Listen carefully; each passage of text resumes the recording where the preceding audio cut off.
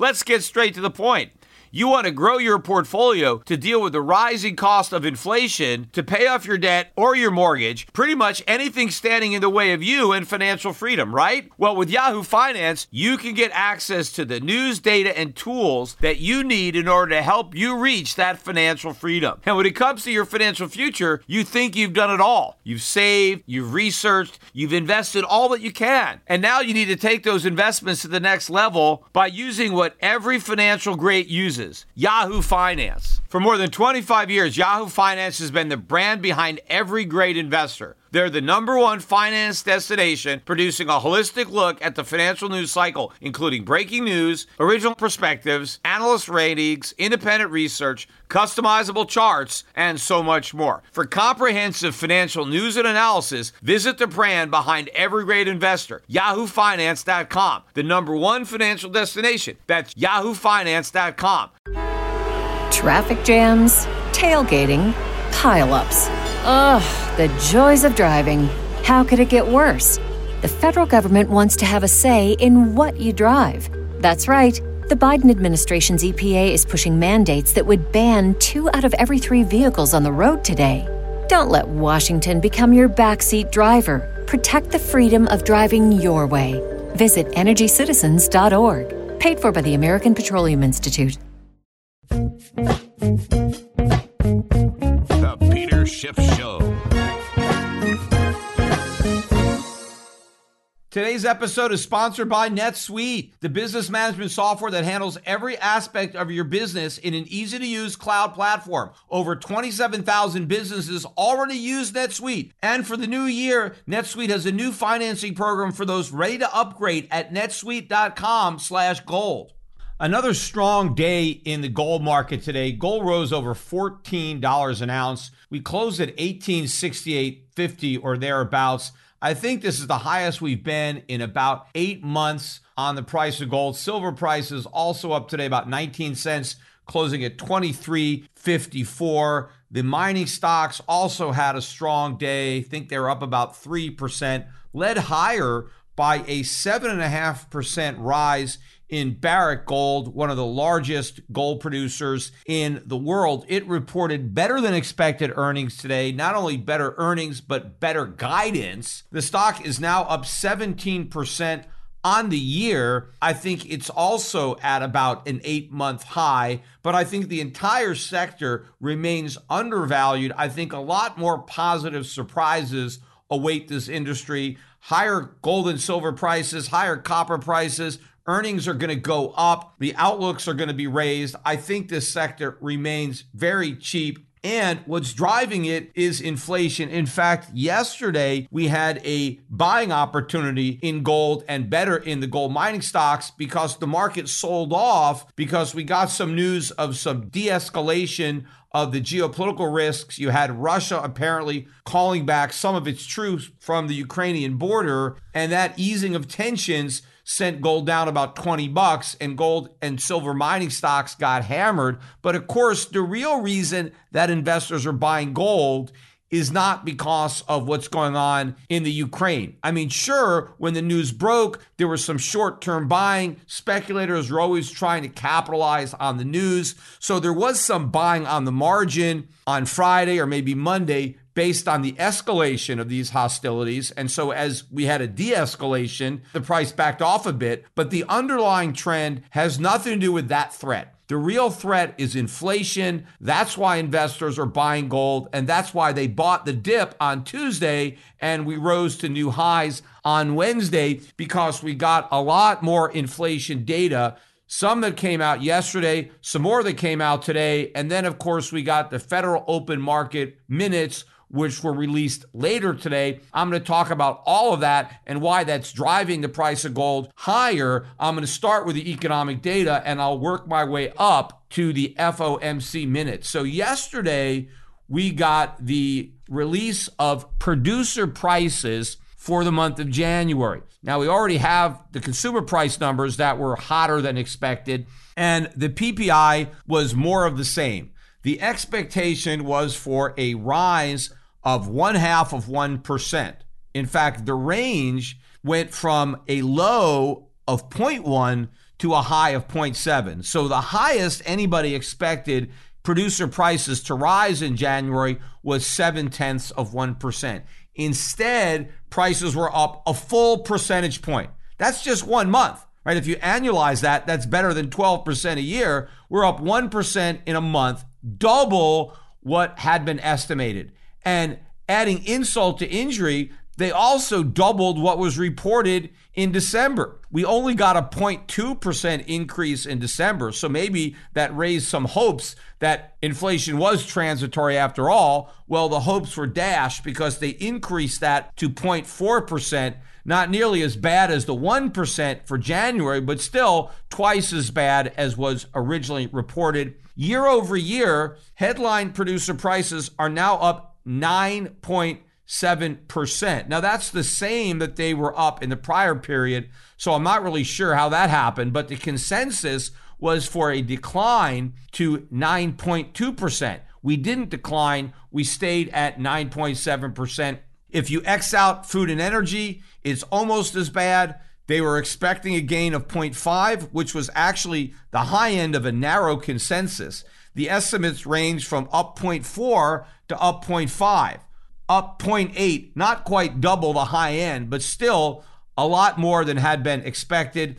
And if you X out food and energy, the core PPI up 8.3%. That matched the gain from December, and it was above the 8% that investors had been expecting based on the consensus. So a bad report. In fact, if you take out food, energy, and transportation, prices were up 0.9% versus an expectation of a rise of 0.4%. So overall, another bad report card on inflation. The numbers are worse than expected, meaning higher than expected. And again, the initial reaction when these numbers were released was that gold went down. I mean, traders still have that Pavlovian dog type reflex to respond to any kind of higher than expected inflation data by selling gold. Again, why are they selling when they should be buying? Because they look at these high inflation numbers as a sign that the Fed is now going to do something about inflation. Oh, the Fed wasn't worried, and now they're going to do something, so we better sell gold because the Fed's going to jack up rates. The Fed is not going to do anything. I mean, they may do something, but it's not going to be enough to fight inflation. It's not going to be enough to hurt gold. First, the Fed pretended there was no inflation. Then they pretended that inflation was transitory. Now they're pretending they're going to fight it. They're not going to fight it. If they could have fought inflation, they would have started the fight a long time ago. They would never have allowed the inflation genie to get this far out of the bottle if they had a way of keeping it inside. The reason they didn't fight inflation was because they can't, because fighting inflation would collapse the bubble economy. Well, if they couldn't fight inflation when it was smaller, they sure as hell can't fight it now when it's much bigger. Any damage that they didn't want to do to the economy when we had less inflation, they would do even more damage now that we have more inflation, because they have to be even more aggressive in their tightening than they would have been had they started sooner, which they didn't. So the whole thing is a bluff. The markets are going to have to wake up to this one day. But before they do, while they're still asleep, I am imploring that anybody who is listening to this podcast load up on the stocks that will benefit from inflation, and not just the gold and silver mining stocks, but there are a lot of stocks outside the United States, value dividend paying stocks that will provide, I think, excellent protection from the inflation that lies ahead, which is going to be far worse than anyone believes. And also yesterday, by the way, we got weaker than expected economic data coming out of New York. The Empire State Manufacturing Index was supposed to rise by 10, and instead it rose by 3.1, which was actually below the low end of the consensus range, which went from 3.5 to 21. We came out at 3.1. Yes, it was better than the minus 0.7 we got for January, but still, it is a weak economy, strong inflation, stagflation. Investors should be buying gold with both hands, and they will when they actually understand the box that the Fed has placed us in. Now, today, we got more news on inflation. We got the retail sales numbers for January, and these numbers were hotter than expected, and there was an expectation of a big rebound because we got a big decline in December, and in fact, that decline was now increased. So that might pull something out of the fourth quarter GDP numbers that are going to be revised. But the January number, the expectation was for a 2% gain in retail sales. We got a 1.9% drop in retail sales in January. Well, that drop was revised to an even bigger drop of minus 2.5%. So we rebounded from a lower level, but we rebounded in an even stronger way. We were up 3.8%. Now that gain was in the middle of the range of expectations, which went from 0.9 to up 5.5. So it wasn't like we blew expectations away, but it still was a stronger number. But you have to remember, these numbers are not adjusted for inflation. So just because retail sales are up, it doesn't mean that Americans are buying more stuff. It could mean they're buying less stuff. They're just paying higher prices for the stuff that they're buying. And in fact, that is what's going on. If you X out vehicles, the increase was not as big. And we know that because automobile prices are dramatically higher, right? 40% year over year on used cars. I forget what the increase is for new cars. But in the prior month, it was initially reported down 2.3, revised to down 2.8. The consensus was for a gain of 1, and we gained 3.3%. Now, this was above the upper end because that was 1.9. So here we blew away the estimates. When you take out vehicles and gasoline, same thing. Last month, down 2.5. Expectation was for up 0.6. Well, we revised last month to down 3.2, but we shot up 3.8 in January. That's about double the upper end of consensus, which was 1.6. The lower was 0.4. These are hotter numbers, but again, it's inflation that is heating them up because it's higher prices that is driving retail sales. And another way that we know that is by looking at the import-export prices that were released today, also for the month of January. The consensus was for an increase in import prices of 1.3%.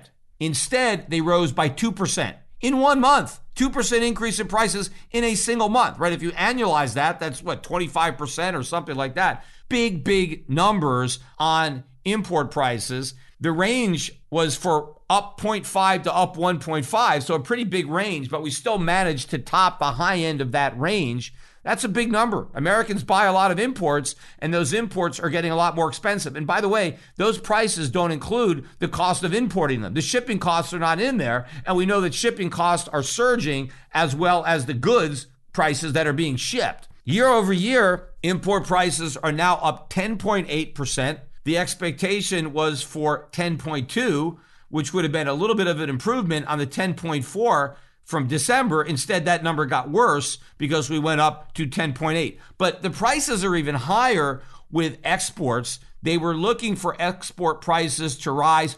0.7%.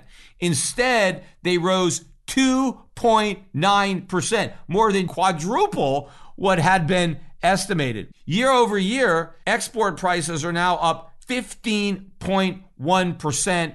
The consensus was 14.6. The December number was 14.7. Think about that. Export prices up 15.1%. That's slightly more than double the 7.5% increase for the CPI. Now, a lot of people are going to say, well, why should we care if export prices go up? We want export prices to go up because Americans aren't paying the export prices. It's our trading partners. They're paying those higher prices. We're earning those higher prices. So higher prices for our exports is a good thing because it helps reduce our trade deficit, which in part is true. But I want to focus on the other aspect of rising export prices because we don't want to necessarily raise our prices because we may lose out to competition. Some of our customers may balk at these higher prices and decide to buy from somebody else. But my point about this is that most of the stuff, probably all of the stuff that we make to export, we also make to sell domestically. It's not like we're coming up with products that nobody in America buys.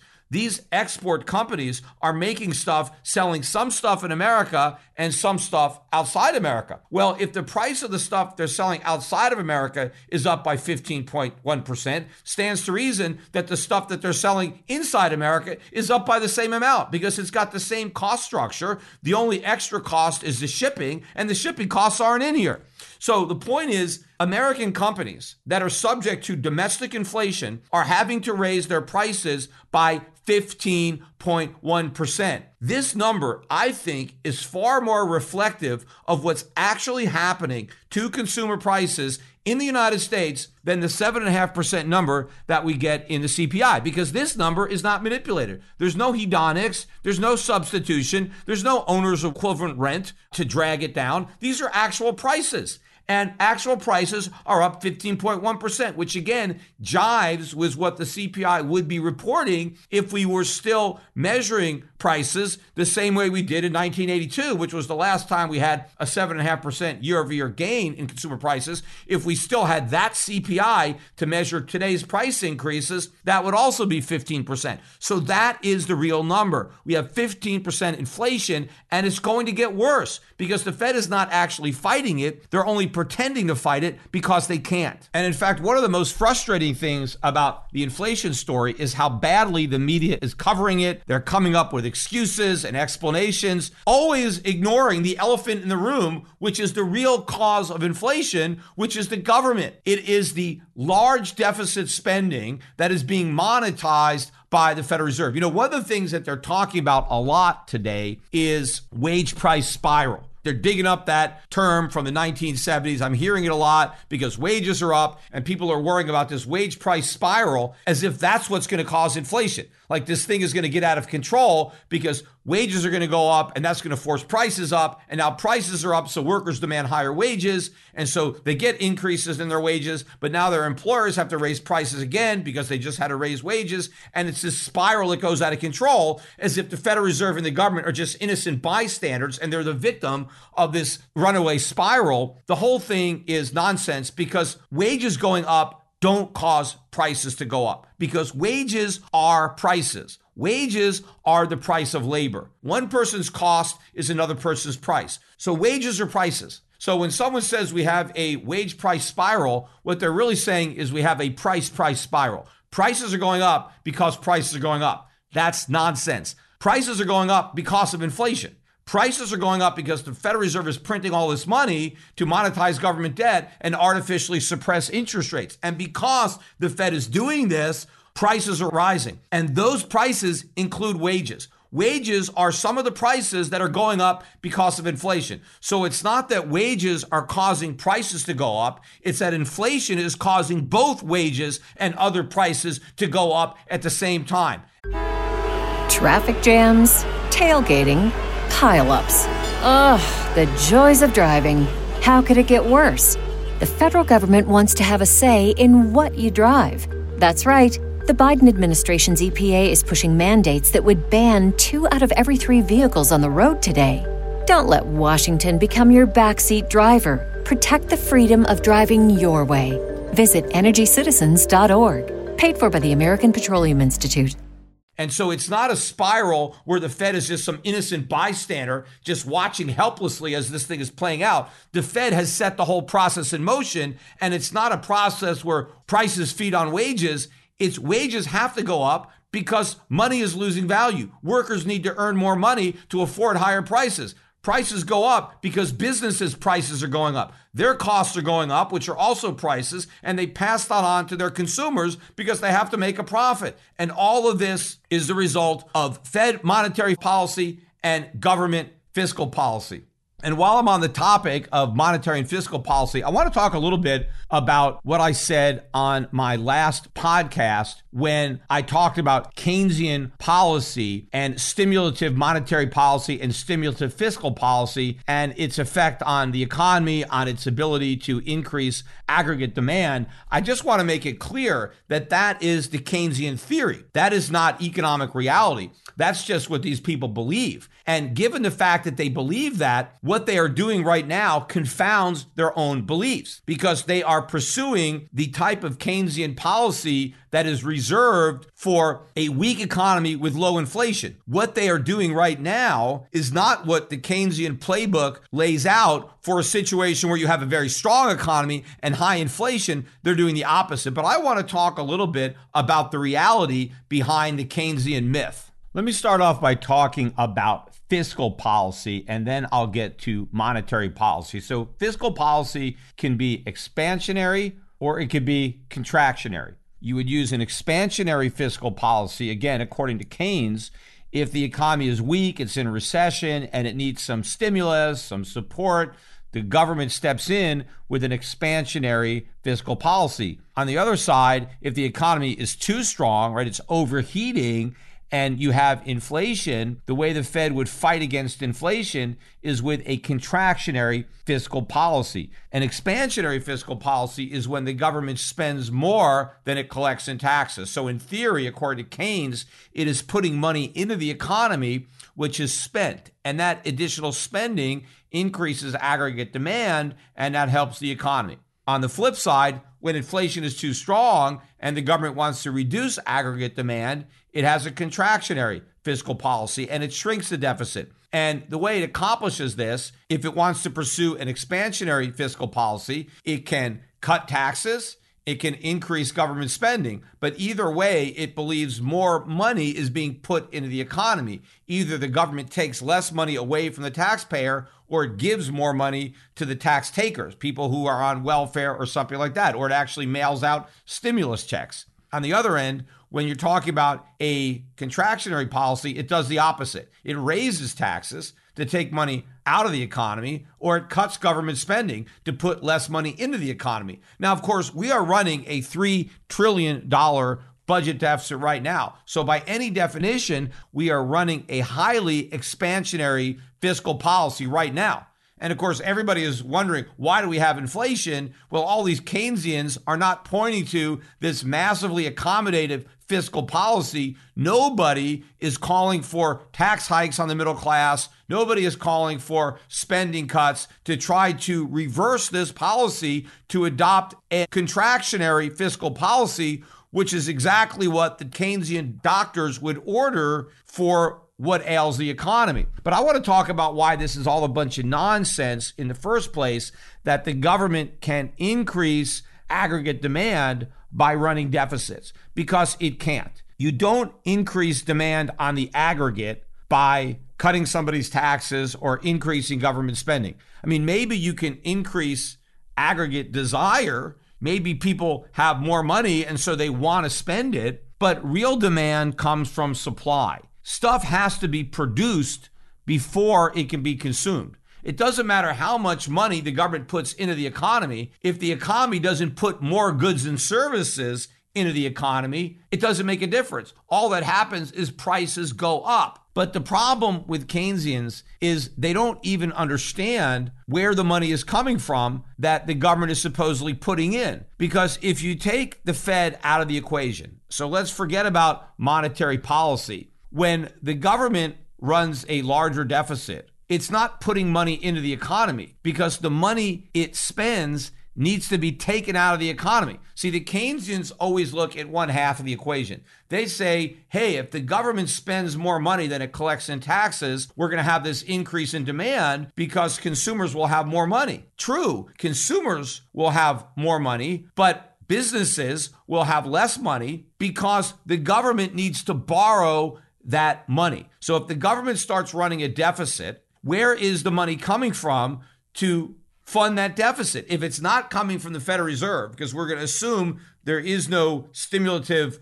accommodative monetary policy. This is just fiscal policy operating on its own. So if the government runs larger deficits, those deficits have to be financed. The government has to go to the markets and borrow that money. Well, if the government borrows that money, it crowds out some other borrower because those funds are no longer available to be loaned out, because money that is loaned to the government can't be loaned to somebody else. So if the government taps into our savings pool and borrows that money, and the government is the highest credit quality borrower, right, because it's not going to default, and so it's going to get a first crack at that money. So when the government dips into the savings pool, that pool is more shallow, and now there's less water in it for everybody else.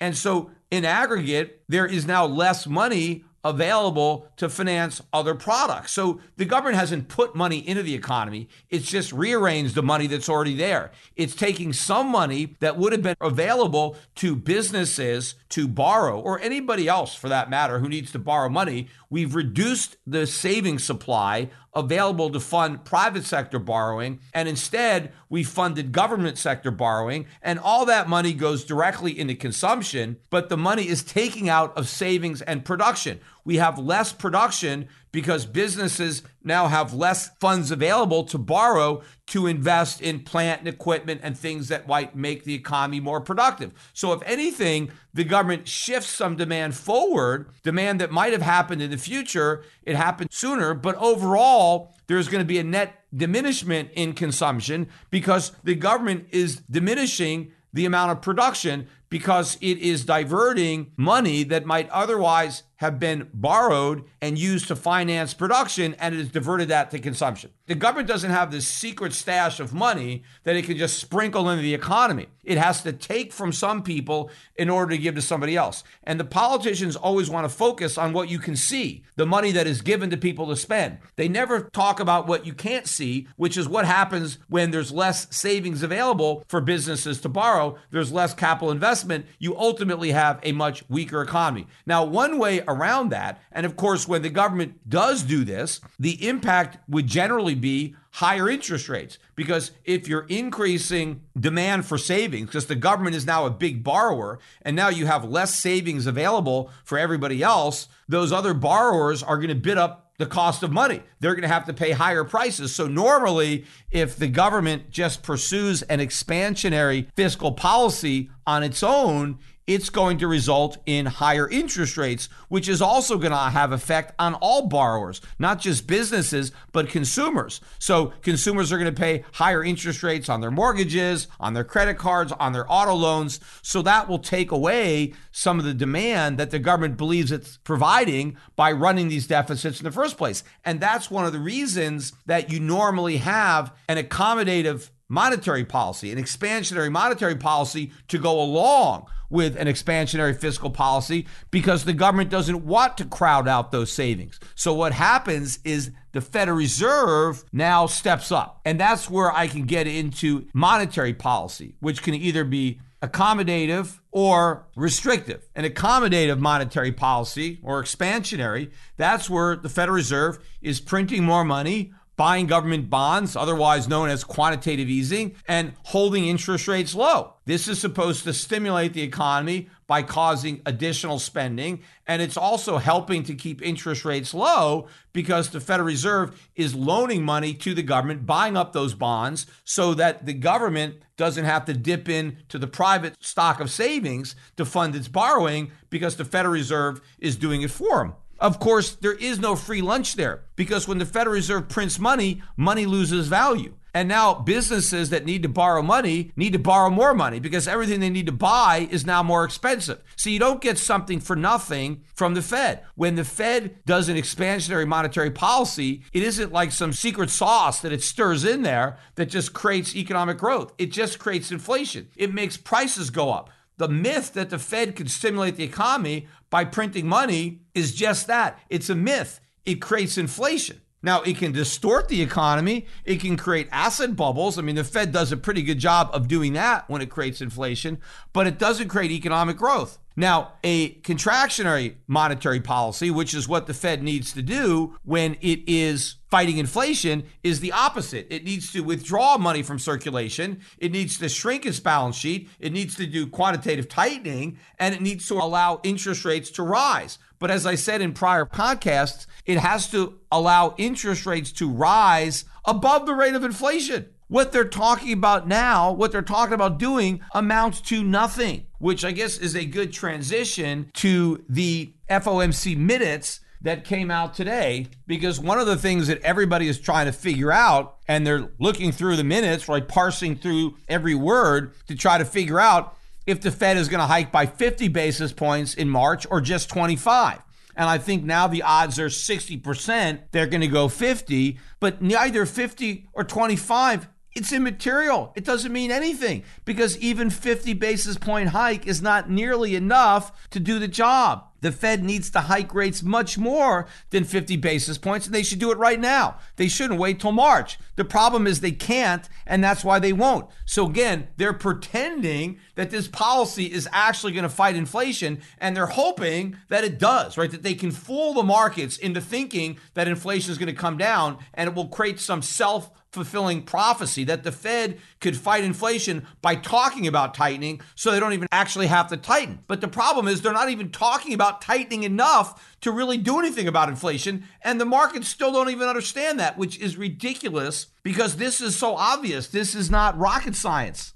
It should be obvious that nobody can afford a rate high enough to actually fight inflation, especially the U.S. government, because the U.S. government is the biggest debtor of us all. And remember, Powell even admitted in one of these press conferences that the U.S. government's fiscal path is unsustainable, but that the only reason it's sustainable now is because interest rates are really low. But that if interest rates were not low, then it would be unsustainable. Well, since he knows that higher interest rates would be unsustainable for the federal government, he is not willing to deliver those higher rates. But the problem is, by keeping rates low, an unsustainable problem gets even worse. Now, maybe you could say, well, it's already so bad, so who cares if it gets worse? Which, in a way, there's some sympathy for that because it's already so big. But just because a problem is big doesn't mean you should make it bigger. That is the mistake that they made with the real estate market. When they raised interest rates too slowly, when Greenspan went up from 1% to 6.5% in quarter point baby step increments because he didn't want to upset the markets, he enabled that bubble to get bigger and bigger and bigger. And the Fed enticed homeowners into taking out big mortgages based on these teaser rates, based on these adjustable rate mortgages. They didn't care what was going to happen when rates eventually went up. All they cared about was the fact that, hey, we can afford to buy the house right now because we can swing the payments. They did the same thing. It's the same moral hazard with the federal government. The government doesn't care about where interest rates are going to go. They just care where they are right now. Remember, for a long time, people on Capitol Hill was saying money is so cheap, we should borrow it. And what I was saying back then was, hey, just because heroin is free doesn't mean you should use it. It's not like, oh my God, look, I can get all this free heroin. I don't want to waste it. Just because something is free doesn't mean you should take it. Just because the government could borrow a lot of money doesn't mean that it should, especially since it's borrowing with T-bills and it's got to roll these things over. And what happens when interest rates go up? Well, we know what happened in the housing market. Interest rates went up and the borrowers couldn't afford to pay, and we had the financial crisis. Well, when interest rates go up this time, the U.S. government won't be able to pay, and we'll have a much bigger financial crisis. Because when we had the 2008 financial crisis, the government was able to bail out all the lenders. But when this crisis is about the government and it's the government that's insolvent, there's no one that can bail out the government. The government bailed everybody out by printing money. They won't be able to bail anybody out by printing money next time because printing money is the problem. The dollar is crashing. They'll be printing money that nobody wants. They'll be printing money that won't buy anything. And so the government can't bail itself out, which is why investors have to recognize this and bail themselves out now in advance of the next crisis by putting in place the right investment portfolio and doing that as fast as you can. And I want to go over, though, some of the points from the minutes that were released here. Obviously, the Federal Open Market Committee members are more worried about inflation, right? They're acknowledging inflation. In fact, one of the points they made is they recognized that the inflation risks are tilted to the upside, tilted, as if it was kind of a close call. And yeah, it's just a little tilted to the upside rather than the downside. It's not tilted. Their target is 3%. We're at 7.5%, even if you believe they're bogus numbers. So that's not a tilt. We have blown away their 2% inflation target. It's not that the outlook is tilted to the upside. We have a massive inflation problem right now.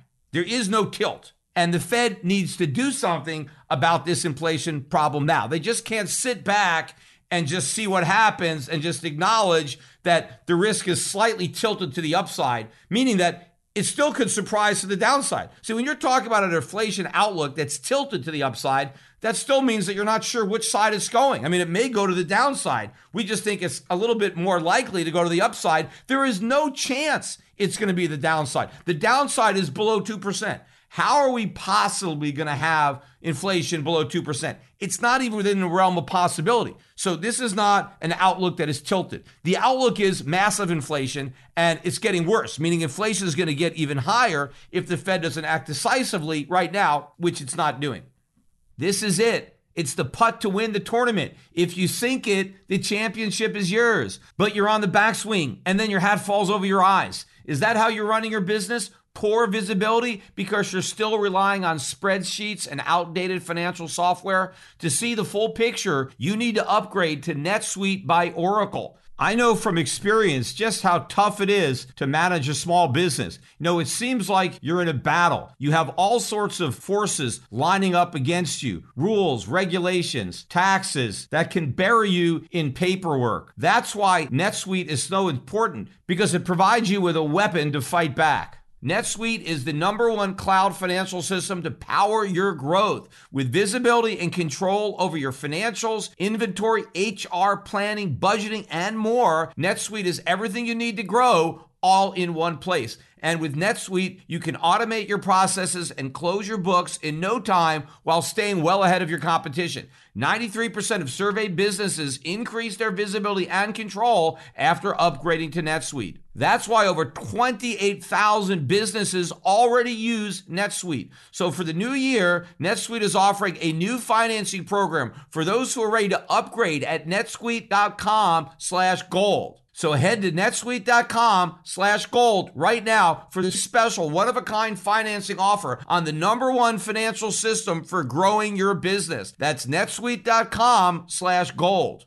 The minutes also reveal the following. According to the FOMC members, if inflation doesn't move down, it would be appropriate to remove accommodation at a faster pace than anticipated. Now think about that. They're saying they're going to continue to be accommodative, even with the current inflation rate the way it is, which is way above 2%. But if inflation ends up moving up from here, getting even worse, that they may have to remove the accommodation faster, not get rid of the accommodation. They're going to pick up the pace at which they're becoming less accommodative. So they're not talking about, hey, if inflation ends up getting worse, we need to stop the accommodative policy and immediately adopt a restrictive policy. Nowhere in the minutes do they ever talk about a restrictive monetary policy, tight money. They just say we may have to reduce the pace at which we remove the accommodation. But the accommodation is going to still be there as they're removing it. So they're still going to be pouring gasoline on a fire that they are pretending they are trying to put out.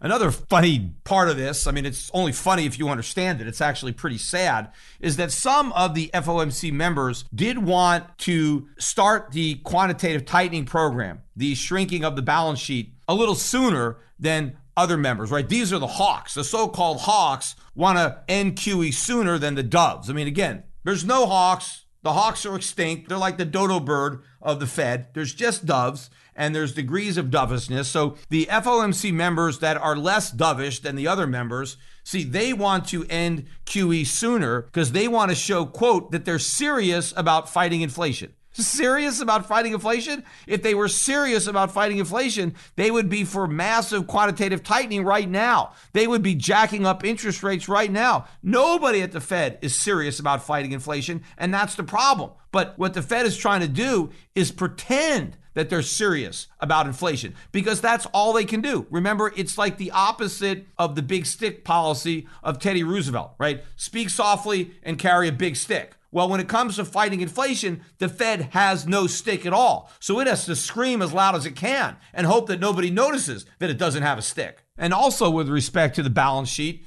the minutes reveal that FOMC members are conceding that this time the balance sheet runoff has to be faster than last time. And remember, last time they said it would be like watching paint dry, right? Very boring, very slow. And they were able to knock about $1 trillion off the balance sheet, taking it from like $4.5 trillion to $3.5 trillion. Now it's $9 trillion. And clearly they have a lot more work to do this time than last time. But even if they go double the pace of before, it's still not fast enough. And again, I don't even see how they are going to do it, because if they are not doing QE, long-term interest rates are really going to rise. And that is going to be very problematic for many aspects of the economy, and in particular, as I already mentioned, the federal government itself. And there is going to be massive pressure on the Fed to monetize that debt, especially in an election year. Remember, I said that what we need to fight inflation is a contractionary fiscal policy. We need to have the government reduce the budget deficit so the Federal Reserve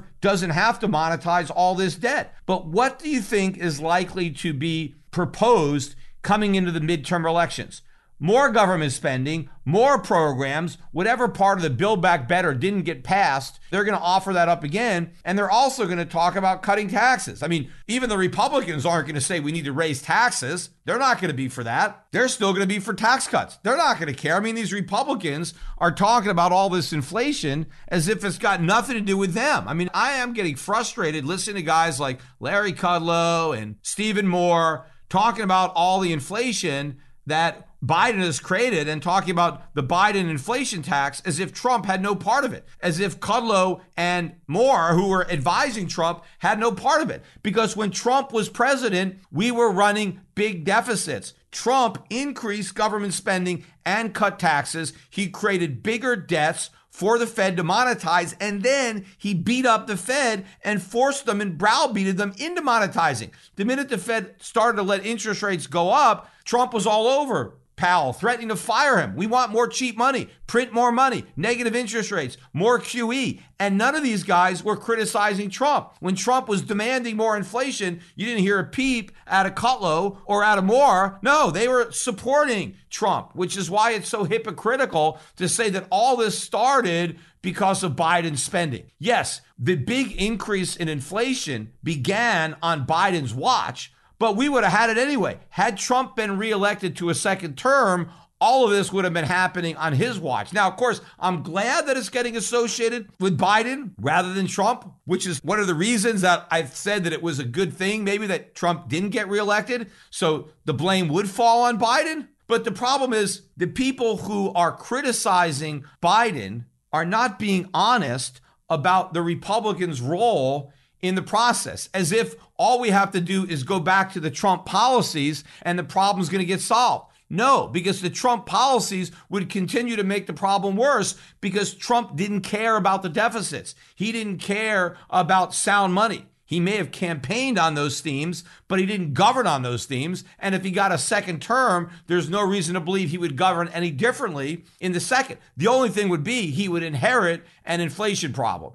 instead of before, when he just inherited a stock market bubble. But if you remember, as a candidate, he was very critical of the bubble until he owned the bubble, and then he wanted to make it bigger. So I don't really know what Trump would do if he inherited the inflation problem, because Trump had an opportunity to do something about these problems when he was president last time, and instead he took the politically expedient way out. And so he may make the same mistake again, because as I said, there is no easy fix to this.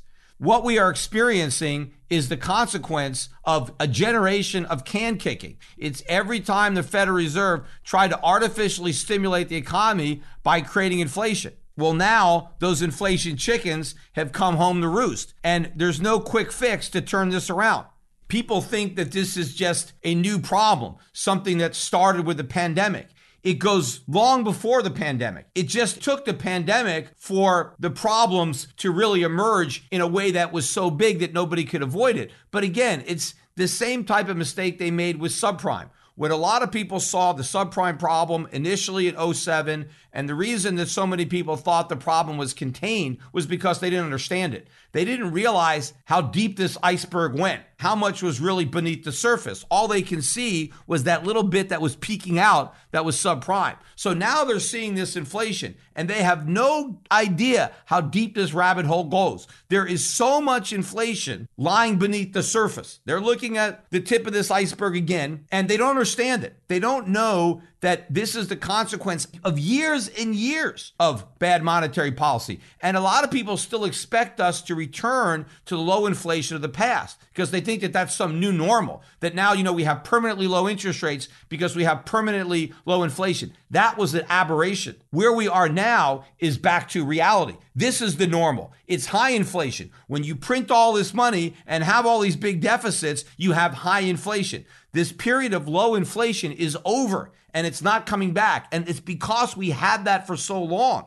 We were lulled into this false sense of complacency. The Fed was able to create so much inflation because as it printed more and more money and it didn't immediately see the consequences, it kept printing more. Well, now the consequences are here and there's a lot more to it than what we've already experienced. And in the meantime, we continue to make a problem we don't understand worse. And as a result, nothing that the Fed is doing, nothing that the government is doing is going to reduce inflation. Everything they're doing is going to make it worse. And so the investors who somehow celebrate these high inflation numbers because they think, aha, this is finally going to cause the Fed to do something about it and bring inflation down. I mean, if you look at what's happening with the yield curve, 10-year treasuries, 30-year treasuries are not rising nearly as fast as the 1 year. And if you listen to the way the conventional media is covering this flattening of the yield curve, it's because they're saying investors are pricing in a policy mistake, that the Fed is going to get too aggressive. They're going to raise rates too much in the short run, and that's going to cause a recession. And so then they're going to have to cut rates. And so that's why the longer end is not moving up as much, because it's factoring in the rate cuts that are going to follow the rate hikes. The policy mistake is not going to be that the Fed raises rates too much. The policy mistake is that it won't raise them enough. And the reason it can't raise them enough is because it lowered them too much and left them too low in the first place. That was the actual mistake. It's not raising them now. It was cutting them in the past. And once they made that mistake, they pretty much condemned us. There's nothing they could do now that would produce the so-called soft landing. It's a crash no matter what they do. But the markets are wrong to think that the next recession is going to bring about a reduction in long-term interest rates. It's not, because the inflation genie is out of the bottle, and by then everybody is going to know it. When the Fed has to pivot because the economy does go into recession, but inflation is still a problem, inflation is going to become an even bigger problem. And long-term interest rates are going to go up. Because what the bond market is factoring in is a slowdown in the economy, but what they're missing is a pickup in inflation as the economy slows. And those inflation premiums need to be built into this yield curve. And so that's what the markets don't get. Long-term interest rates are not going to respond to the next downturn the way they've responded to the last several, because in the past we didn't have an inflation problem. This time we do, and those interest rates are going to go up, not down. And that's going to exacerbate the severity of this recession. And so the Fed is going to have to do even more QE than it did before, because if it wants to keep interest rates from going way up, it's going to have to print even more money to buy bonds that everybody else is dumping. And that's going to really fuel the inflation problem, which may turn it into a hyperinflation problem. That is the risk. That is what nobody is talking about. Nobody has recognized this yet. But slowly, more and more people are going to figure it out. And at some point, that is going to be reflected in a much bigger way in the markets. And then the markets are going to snowball as we get to a critical mass of people who understand it. We don't have to have everybody understanding it. We don't even have to have a majority. We just need a critical mass of people around the world figuring this out, and then it's game over.